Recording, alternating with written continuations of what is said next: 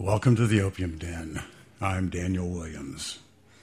Well, it's another Thursday night, and I thank everybody that's tuning in tonight. I think we've got a pretty good show for you scheduled up. We're going to talk about the recent National Geographic special, Inside LSD. And for those of you who have not watched that, I would recommend highly that you do. We'll talk about it tonight, as well as other aspects of LSD, and also we'll talk about the Drug Policy Alliance convention going on out in Albuquerque, New Mexico. I would like everybody to give us a call tonight if you're interested in this subject. My phone number is listed right there on the home page.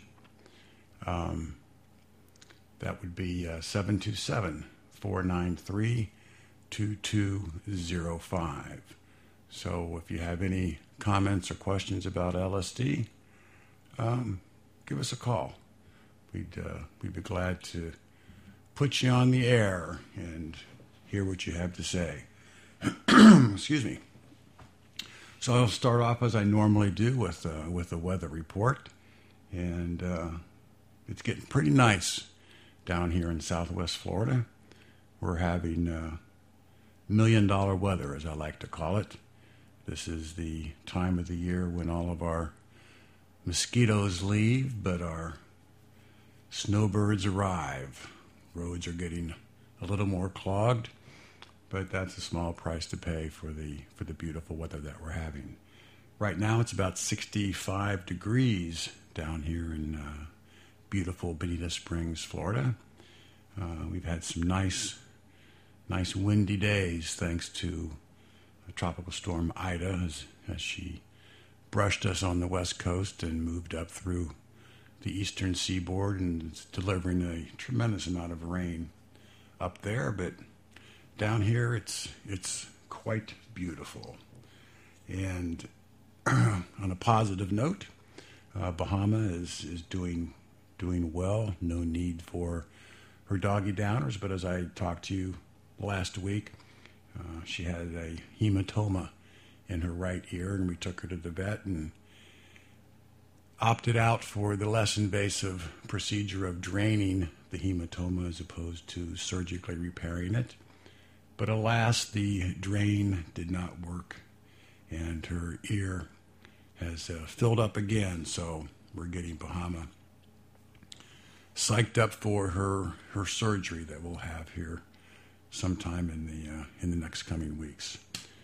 So for all you dog lovers out there, send a little karma Bahama's way and hope that she makes it through the surgery and no longer has to deal with hematomas. So like I said, tonight's show, we want to talk about that National Geographic special, Inside LSD. And again, I recommend that if you haven't viewed it yet, please do so. You can go to the National Geographic website, or if you just Google National Geographic Inside LSD, it'll bring you to their webpage, and there are a variety of methods to download and watch the special Inside LSD. So it was a very well balanced, I believe, a very well balanced portrayal of one of the most misunderstood and maligned substances known to man, and one that, it must be noted, over 20 million Americans have enjoyed using since it first hit the street in 1965. But the special, it was. I'm going to give some props to the producer and the director. It was produced and directed by Pamela. I'm going to probably screw her name up, her middle name, but Pamela Carrigal Wells, and it was written by Holly Taylor and narrated by the silver-voiced actor Peter Coyote. And like I said, it was a very balanced but very balanced view of LSD. It spoke of the creation of LSD, the discovery of LSD by Albert Hofmann, and presented a look at the recreational side of LSD, but perhaps more importantly, it spoke to the medicinal value of LSD. And that's how LSD first came to prominence. Albert Hofmann discovered it back in 1938 as a medical scientist for Sandoz Pharmaceuticals, Sandoz Laboratories there in Switzerland. And he was looking for a respiratory type of drug or a blood coagulant, and he worked with lysergic acid. And the 25th synthesis of lysergic acid was he called LSD-25, and that was lysergic acid diethylamide. And he didn't do anything with it for 5 years, and then in 1943, Albert was working with it again in his lab, and apparently he absorbed a little bit through his fingertips and experienced the very first LSD trip in history. And he was very intrigued by that, and he came to realize that it was the LSD that created that experience for him.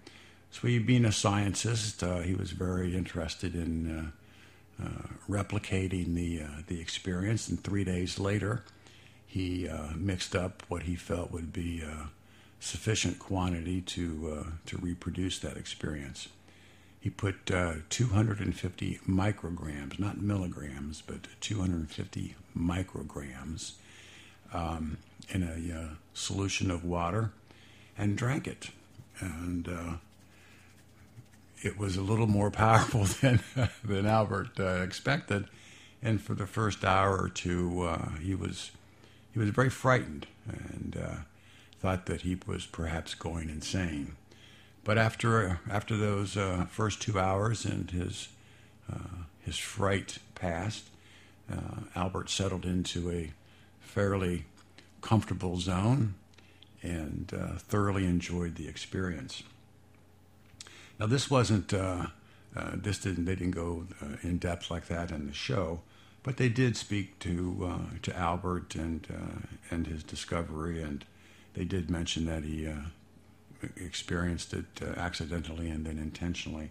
Although they made it in the special, they made it seem like he did the accident and the on purpose experience all in the same day. But actually, there were 3 days that separated his accidental and then intentional experience with LSD. But so they started off with a profile of a lady LSD dealer, and I sure would like to know who she is. But anyway, her method of sending LSD out to her friends was she had a vial of liquid LSD, and she would put a couple of drops on pieces of candy, gummy bears, and gum drops, and it looked like there were a couple of animal crackers in her dish, as well as it looked like some Smarties too. But this young lady would dose all of these candies, these various candies, with a couple of drops of LSD, and then she would send them out to her friends and customers. Now, Peter Coyote, who was the narrator of the special, mentioned that over 20 million Americans have, I think he said 23 million actually, but over 20 million Americans since the initial outburst of LSD on the scene have taken LSD, and I can tell you that the overwhelming majority of those 20 plus million individuals thoroughly enjoyed the experience, and many millions of them continued to experience the joys and enlightenment they found in LSD. And Peter also said that each year approximately 600,000 new users come to the fore and try LSD for the first time. So there was a significant contingent of individuals in the United States. When there's 23 million of them, they tend to be fairly invisible, but that's a pretty large constituency of folks who have had positive experiences with LSD. Now, there's no doubt that there are a number of those individuals that did not have, that did not have a positive experience.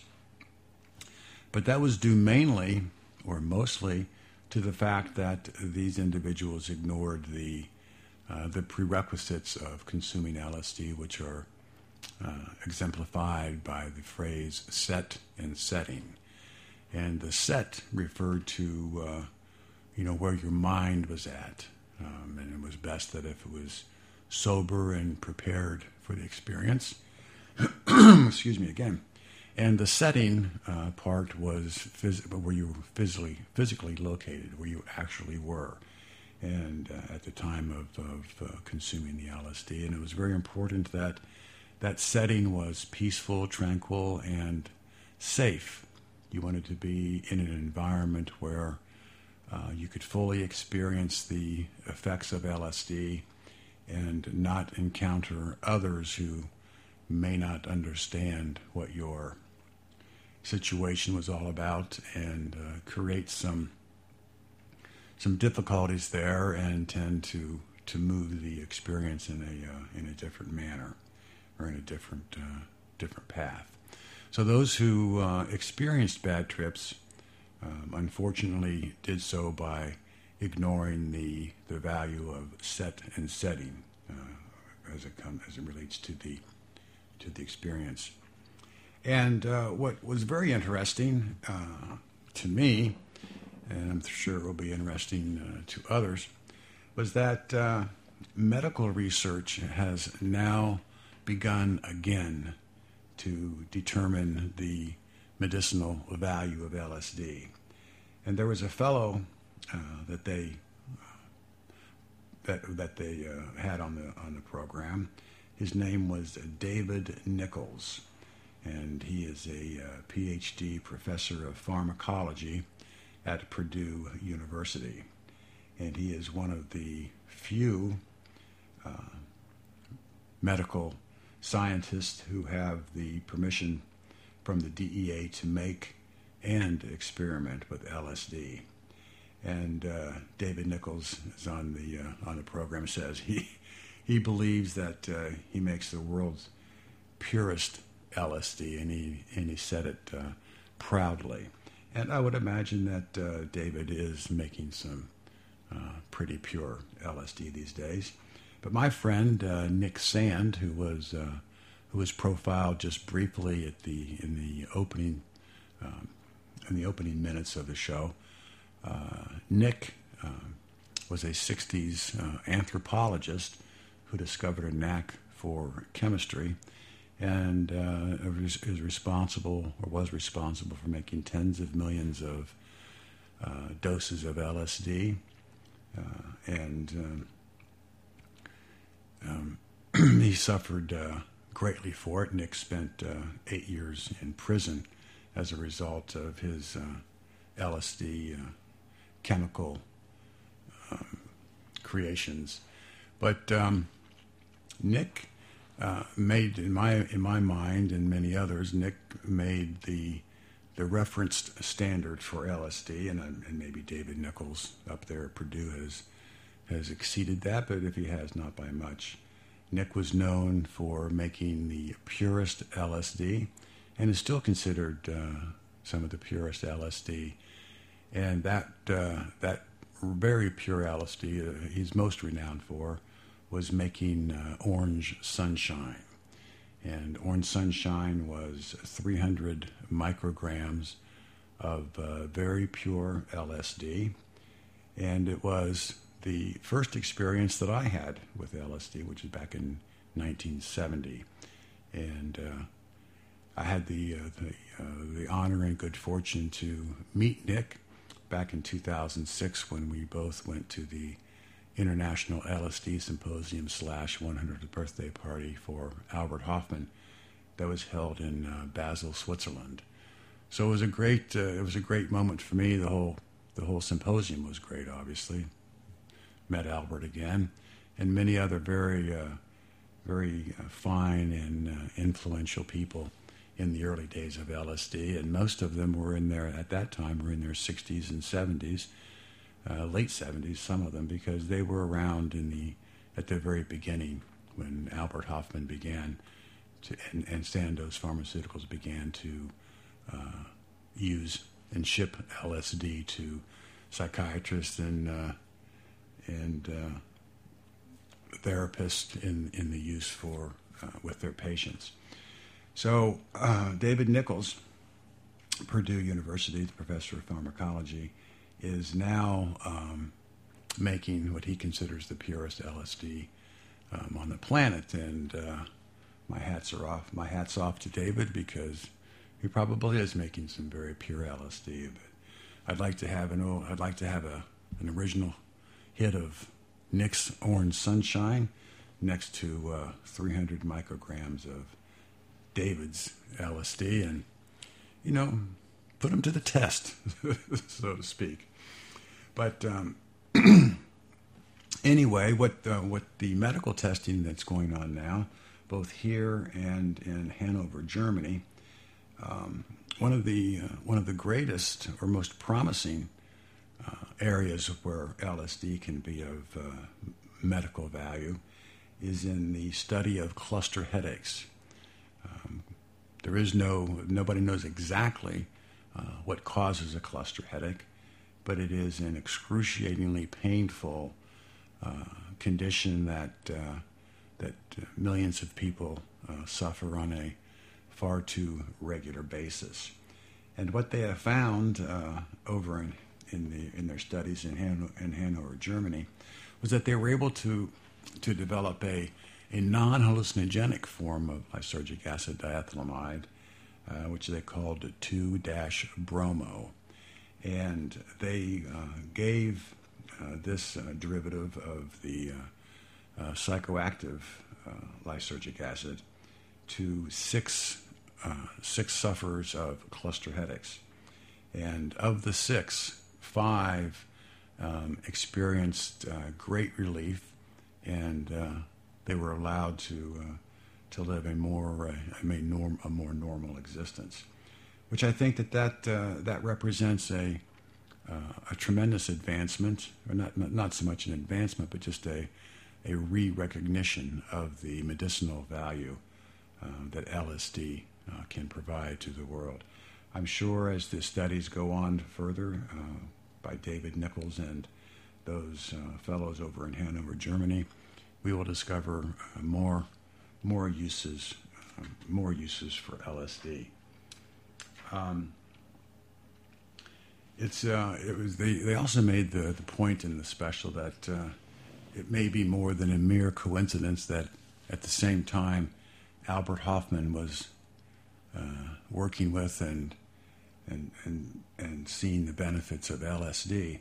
At the same time, across the world, scientists were beginning to work with atoms and creating nuclear power, and it was quite possible that that really wasn't a coincidence. Here we have, in one half of the world, scientists working on a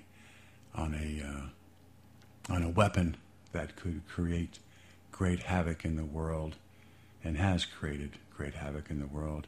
And Albert Hofmann was creating LSD, and they were possibly have the same type of explosive power as nuclear power, but with inside the brain. And so what happened in the early days of LSD before it hit the street, and Ken Kesey and Timothy Leary and the Grateful Dead and the Beatles and Tom Wolfe and just about everybody else that as a reference point for LSD. But by 1965, again, this was before the real street explosion of the drug, over 2,000 LSD articles were published in medical journals, and over 40,000 patients had been given LSD for various ailments. So it's important to note that way before LSD hit the streets as a popular recreational drug for the mentally well, LSD was held in high promise for those who were mentally ill or suffered various traumas. One condition it was found that LSD did not have any value in treating and could possibly have been a detriment was schizophrenia. But aside from not being of value to schizophrenics, it was deemed of great value to others with some trauma. Now, interestingly enough, in the special, they talk about many of the legal experiments that were going on prior to the government getting all tight-assed about LSD and worrying about lost generation of children experimenting with mind-altering drugs. One experiment was, or one of many experiments, was a psychologist in, I believe, California, but I could be wrong. But they looked at LSD as having the ability to expand the mind and possibly aid in the solving of some difficult problems. So one experiment where they took four scientists at the top of their game and said the only requirement for them in participating in this experiment was that they needed to bring to the table a particular problem that they were having difficulty in resolving for at least a 3-week time frame. So it was a problem that they weren't able to solve to their satisfaction, and the idea of the experiment was they would all take hallucinogenic doses of LSD and see and go back to work on those problems. And while it was no surprise to me, and it really wasn't as great a surprise to them, the four individuals, once they got through the first couple of hours of intoxication, they went to work on their problems, and they were able to solve them. One was an architect who during his trip went through the history of architecture. He time traveled in his mind and saw a very vivid history of architecture and was able to work through one of his difficult issues.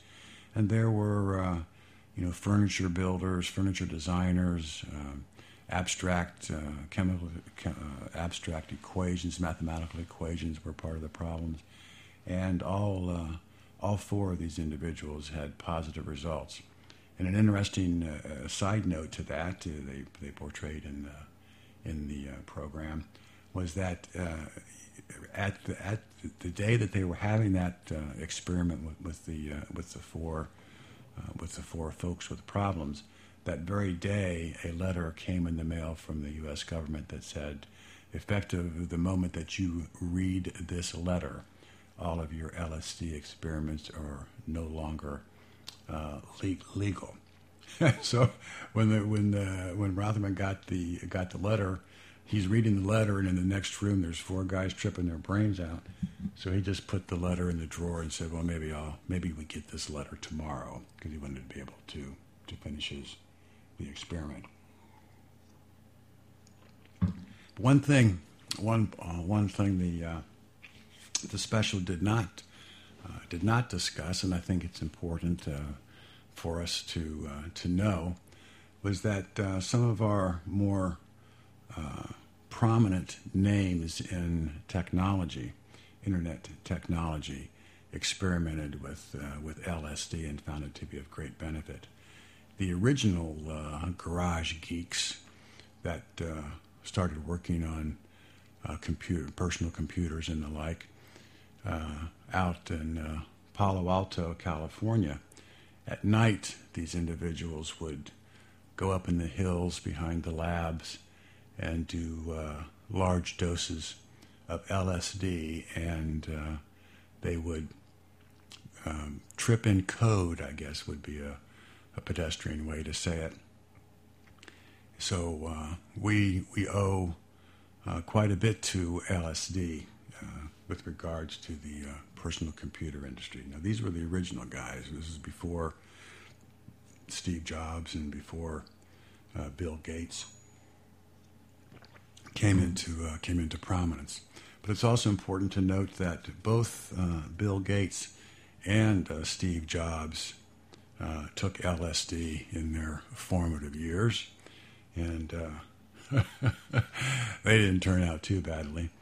Steve Jobs says that taking LSD was one of the 3 most important events in his life, and I'm sure that Bill Gates feels the same, although he has not been as public with his experience with LSD, and that's kind of a bad thing to a degree. Part of the continued misunderstanding of LSD is due primarily to focusing just on the dark side of LSD, and there have been very few positive stories about the substance. Although they're out there, they just haven't reached the mainstream as to their popularity and knowledge. But I think that is changing. I don't know if Bill Gates will ever come out and speak the truth as Steve Jobs has, but it would certainly be nice. And the special there on National Geographic, they also discussed how the Army and the CIA researched LSD and gave it to large numbers of their underlings to see if LSD could be a truth serum drug. All of the spy networks throughout the world, the holy grail for them would be a drug that they could administer to a captured spy that would force the spy, against all of his training, to dodge the truth, to just blab it out.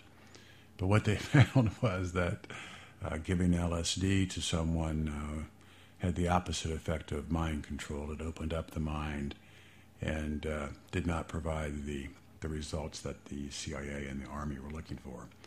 And they did show in the National Geographic special, they did show a group of British soldiers under the influence of LSD to see if they could, just to see what would happen. And it's pretty funny to watch it, because you see these guys in their uniforms and they're carrying their guns, and they're just totally shit faced. I mean, you look at them in the video, and they are just goofed out. And obviously, it didn't work. And they did show where they show soldiers laying on the ground laughing and just really hooting it up. And they showed this one soldier who decided that he would climb a tree and try to feed the birds. So the whole aspect of mind control backfired on governments around the world in their search for truth serums. Excuse me. So again, I recommend that everyone listen to, or view the National Geographic special Inside LSD, and it's gonna be a segue for me here to move into the other subject I wanted to speak about tonight, and that was the drug policy conference going on now for the next couple of days out in Albuquerque, New Mexico. It is sponsored by the Drug Policy Alliance, and the executive director is Ethan Nadelman. And why I want to conflate the two is that the focus of drug policy reform has been on the incremental approach, which is exemplified by medical marijuana. And you all know, and I won't go into it, but you all know that I'm no fan of the incremental approach to drug policy reform, and that we may be painting ourselves into a corner focusing on the incremental approach. But I look at the value of LSD and also the value of MDMA as potential medicines. So I'd like to recommend to all of our drug policy reform leaders that if you want to stay with the medical angle, once you've finished with medical marijuana, and if you want to stay in the medical vein, let's champion the medical value of LSD, and let's champion the medical value of MDMA. Faithful listeners to the show will know that my very first very first show was with Rick Doblin, who is the founder of MAT, which is the Multidisciplinary Association Study of Psychedelics. And we spoke at length in that interview about the medicinal value of MDMA, which everybody knows is ecstasy. That's the street name. But methylene dioxymethamphetamine, that's what MDMA stands for. And Rick's outfit is conducting clinical trials in Israel and Switzerland, and I think soon to be in Jordan as well. And they're conducting clinical trials on the efficacy of MDMA in treating post-traumatic stress disorder.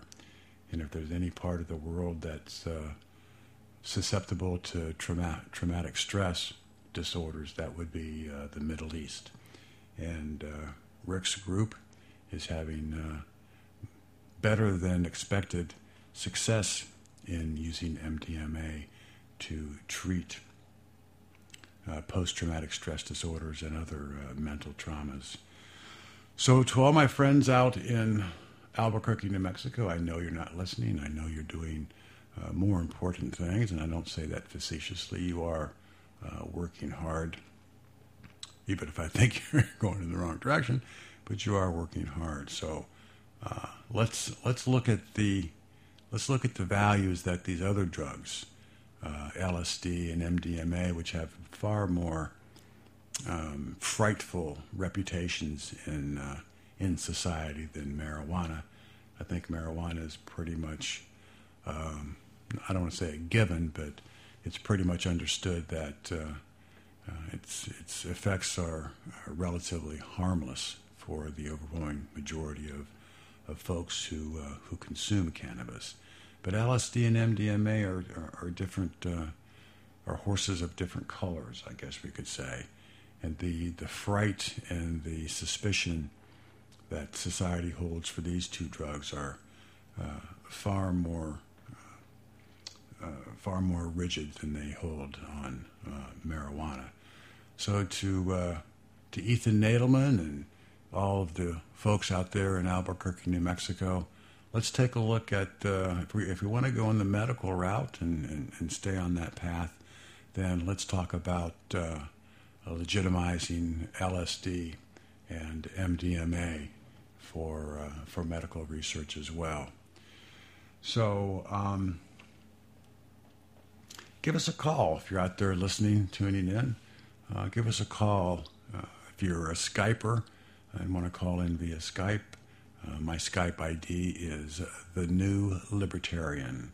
So give us a call and we'll put you on the show. We'd love to hear what you think about the pros and cons of LSD, and we'll even take a shot at the pros and cons of medical marijuana being the proper strategy to move the drug debate forward. As I mentioned in my Facebook and Twitter outburst tonight with regards to the show, we may have a special friend calling in. His name is Mark McLeod, and I first met Mark again in Basel, Switzerland, at the International LSD Symposium. which was also the 100th birthday party for my friend Albert Hoffman. And Mark is the world's foremost collector and most knowledgeable person on blotter acid artwork. And there was a pretty good sized display there in Basel of all of the blotter acid artwork that was prevalent back in the early days. Now, of course, all of the artwork was artwork only. It wasn't dosed. Of course, nobody would have known if it was or not. But it was some of the most interesting and intricate and beautiful artwork that you would expect to see from those very prolific and artistic times. But Mark might be calling in. It's around 9:30 here. It's 6:30 out in California, where Mark lives now, and we're hoping that Mark gives us a call. I spoke to him earlier, and he said that he would try to give us a call, but he couldn't be certain of it.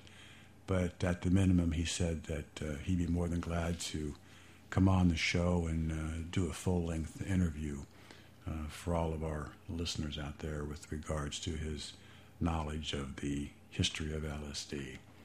So if you're out there, Mark, find your phone, give us a call.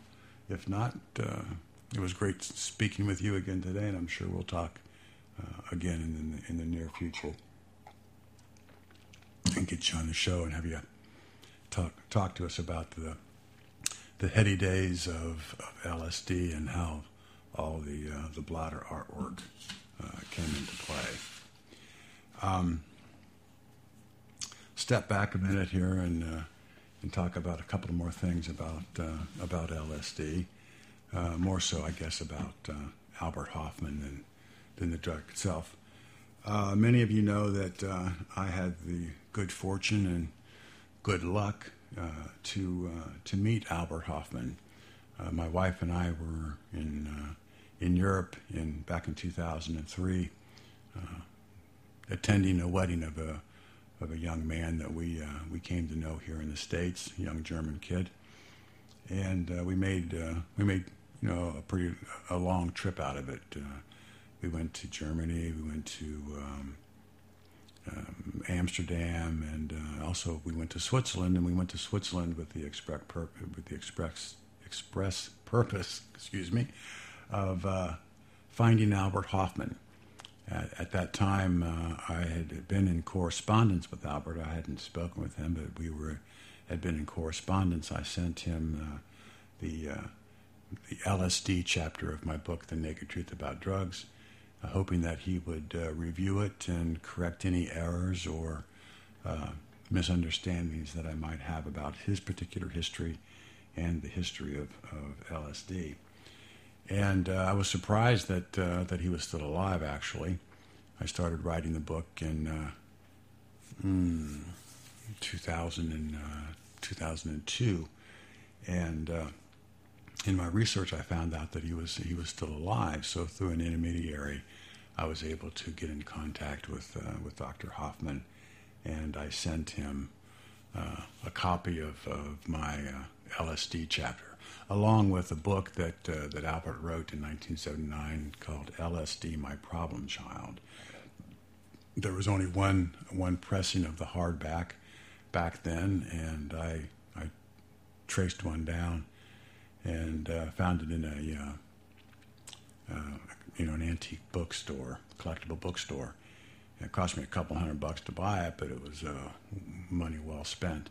So I sent that book for him to sign for me if he would, and also to review my chapter on LSD. And much to my delight and surprise, I received back from Albert the book, obviously, that he signed for me, and a very nice note regarding my LSD chapter. And for those of you who have my book, if you look at the inside back jacket, you'll see that Albert wrote a nice little blurb about my book. He felt that my LSD chapter, or extract is what he called it, he felt that my take on LSD was excellent. So that made me feel pretty good.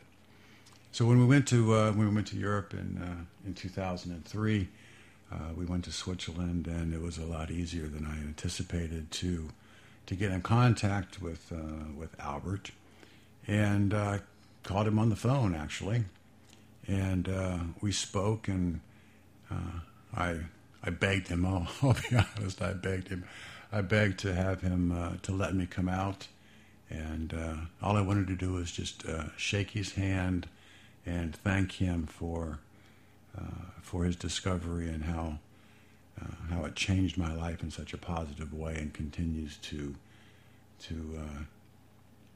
impact my worldview. So I got Albert on the phone, and it wasn't going that well, trying to get him to let me come out to talk to him, to meet him, and just shake his hand. And I said, literally, that's all I really wanted to do. 5 minutes. I just wanted to meet him, shake his hand, and thank him for his contribution to the enlightenment of the world. And Albert says, well, he remembered me from the book and everything. He said, Daniel, I'm 97 years old, and you don't have an appointment. It's kind of like spur of the moment, and you're thanking me on the phone, and shouldn't that be enough? I said, well, I guess it could be enough, but I again said how much I wanted to come and thank him for all that he has done. And I said, we won't stay long. And Albert on the other end of the phone goes, we? How many of you are there? And I said, it's just me and my wife, Albert, but if you want, I'll make her stay in the cab while I come up to the house and talk to you. And that was he laughed, and that's what convinced him that, maybe I wasn't just some crazy idiot that wanted to stalk the one of the greatest medical scientists of the 20th century. So he said, you come out, and you can visit. I'll give you a half an hour, and you can thank me, and then that'll be good. And I said, well, that's great. So we had to, it was almost like some kind of, I don't want to say secret society, but Albert was 97 years old. His wife Anita was 94. They lived in outside of Basel in Rittemont, Switzerland, kind of out in the country a little bit. He was on 50 acres of beautiful land, and you could see the French Alps from his backyard. So I had to call his particular chauffeur group that took care of he and Anita whenever they needed to go anywhere. He had one limousine service that took care of all that. So I had to call them and set and meet at a certain place at a certain time, and we were able to. Melissa and I were able to make that happen, and we were picked up by his limousine, and the driver, he was putting us through the third degree, and because they were very protective of Albert, and I understood that. And we finally got to Albert and Anita's home, and we drove up in the cab. It was more like a limousine cab. And the cab driver, he had decided that we were okay. But he took us out. He walked us up to the door, and when Anita answered the door, he made sure that we were expected and that it was okay to drop us off and come back and pick us up later. So we walked into the house. Anita Hoffman, Albert's wife, she was about 4 foot nothing, but she was very nicely dressed and very warm lady. And we walked into the house and entered the main living area. And there was nobody there but Anita. And her English wasn't as good as Albert's, but she said, please come in. She was very, very gracious. So we walked in and stood there inside Albert's living room. It was a very nice home. Wasn't grand or ostentatious, but it was a very warm, inviting home, and you could tell that there had been decades of love inside the walls there. So we're standing there trying to make small talk with Anita, and went out from a door that led off the living room up to the elevated library behind the living room. Out came Albert, and he was about 5 foot nothing. So he was a small man, but he wasn't frail, and he was 97 years old. I must reiterate, but he looked like he was 80, and he talked like he was 60. He was just sharp as a tack, but he was walking with these metal crutches. He had recently had had a hip surgery, and it had gone wrong, and they had to do it again. So he was still convalescing, but he greeted us, and I got to tell you, I just lit up. It was just almost an indescribable experience to meet him, and I shook his hand. I got that out of the way right off the bat. Introduced my wife Melissa, and he asked us to sit down, and we did. And we started talking, and the minutes turned to hours, and the hours turned into a very long afternoon with Albert and Anita. In fact, Anita was sitting on the sofa, and they brought out these little, small hot pizza pieces and cookies and the like. And it was very gracious. And Anita, I guess she'd probably heard all this before, so she was sitting on the sofa and went to sleep, fell asleep sitting up on the sofa, which I thought we thought that was very cute. But we spent about 6 hours with Albert, and we talked about everything that you can possibly think about. We talked about LSD, the controversies. We talked about God. We talked about war. We talked about any number of things. And, of course, my fantasy on the way out, taking the different trams and buses to get to our designated location to be picked up by the chauffeur. My fantasy, of course, was, wouldn't it be great to do some Hoffman acid? So in the back of my mind, I'm thinking, hope against hope that maybe Albert would share some of his stash, if you know what I mean.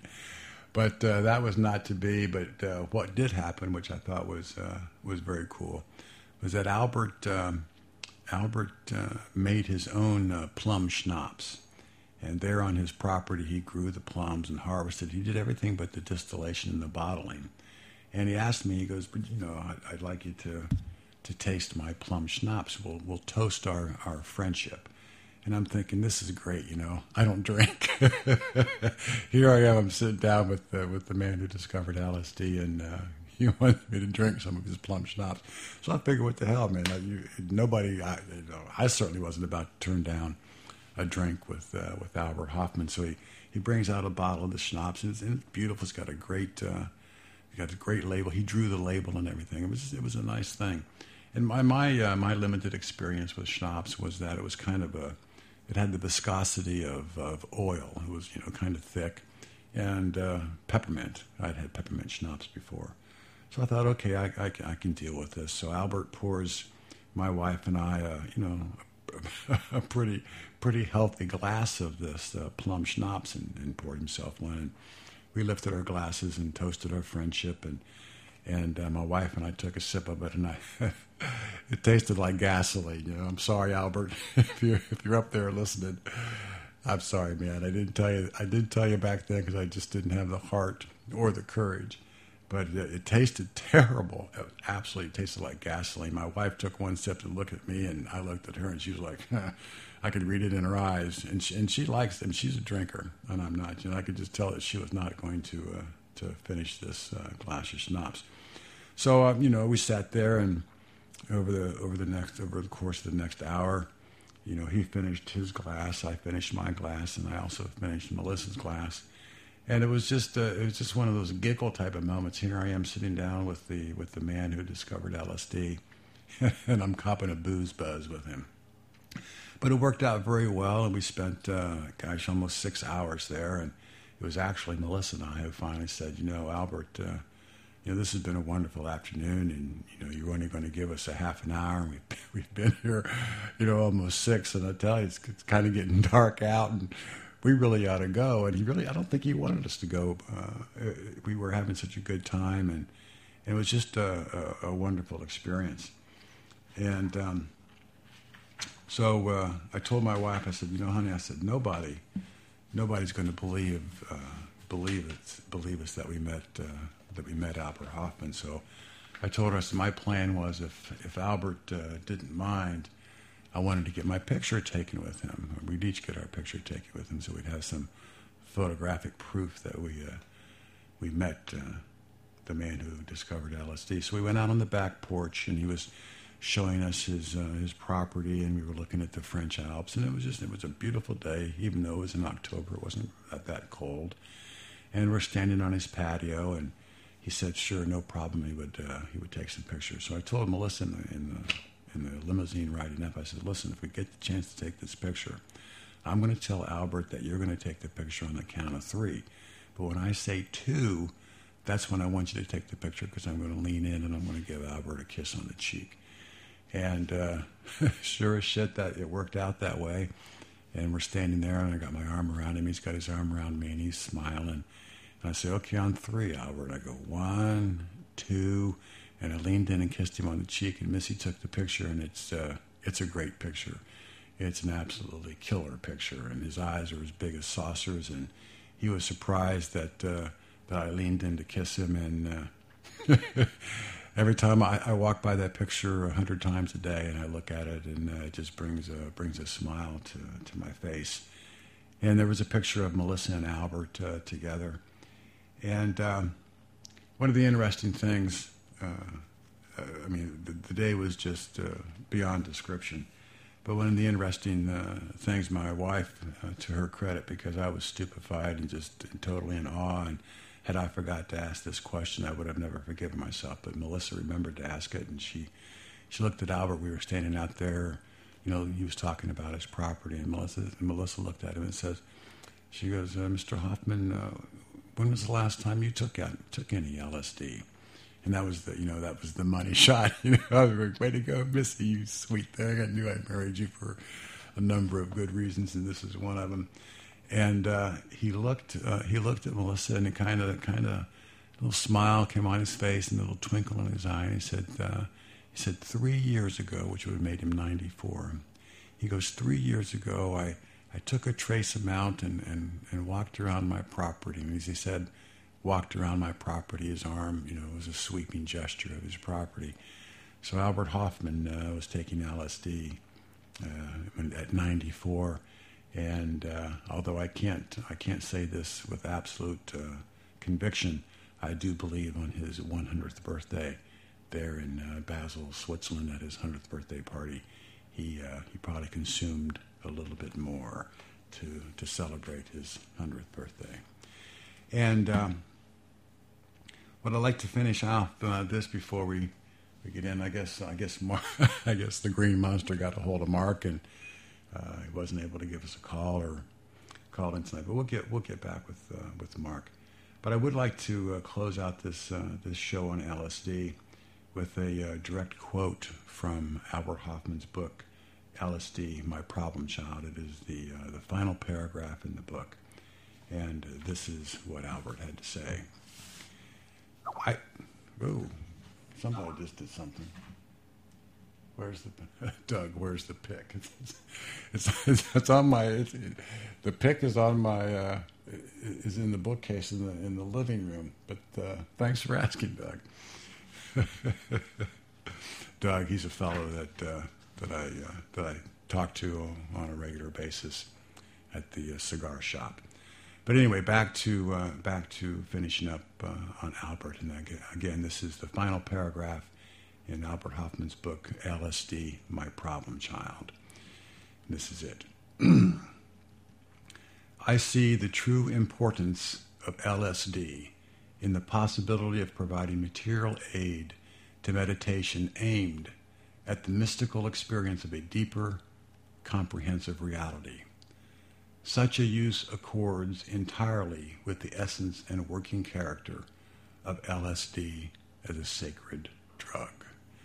So, I don't know what you think about LSD, but when you have the man who discovered it and was at the forefront of all of its bright spots and dark spots, he believes that LSD is a sacred drug.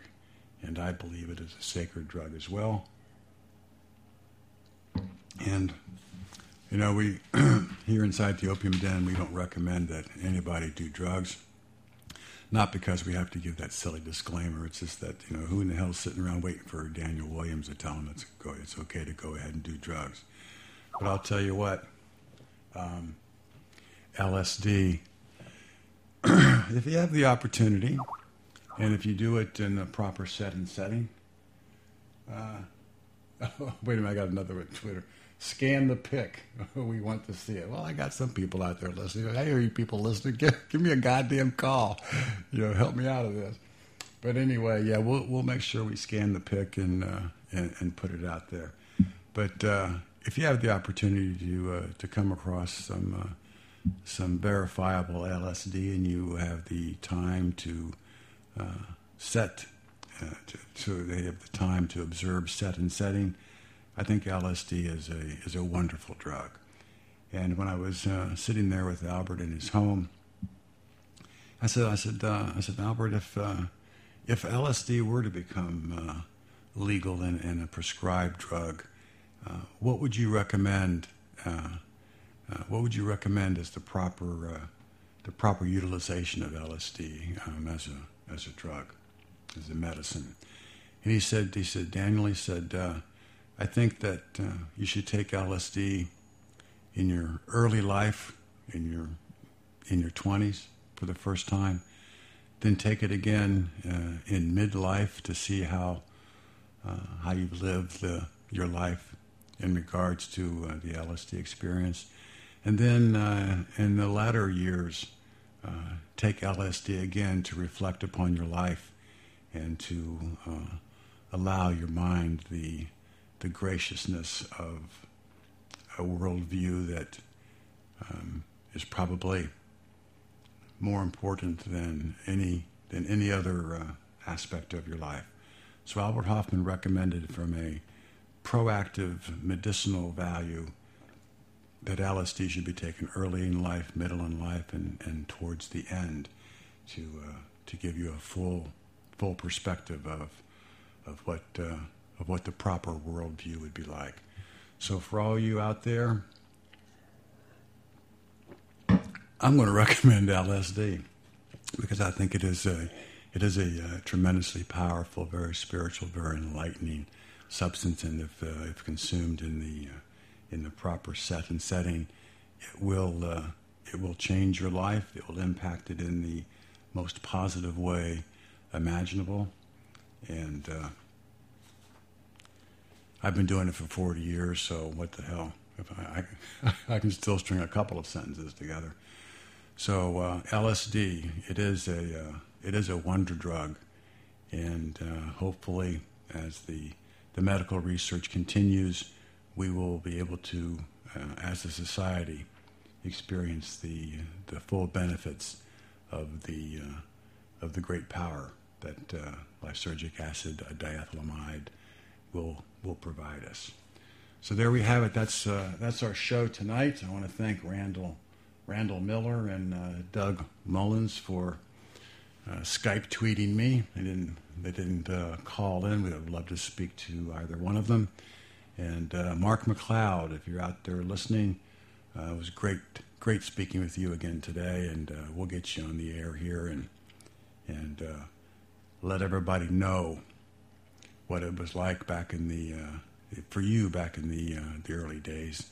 Mark's a little bit younger than I am. He's 55, but he's an intrepid tripper.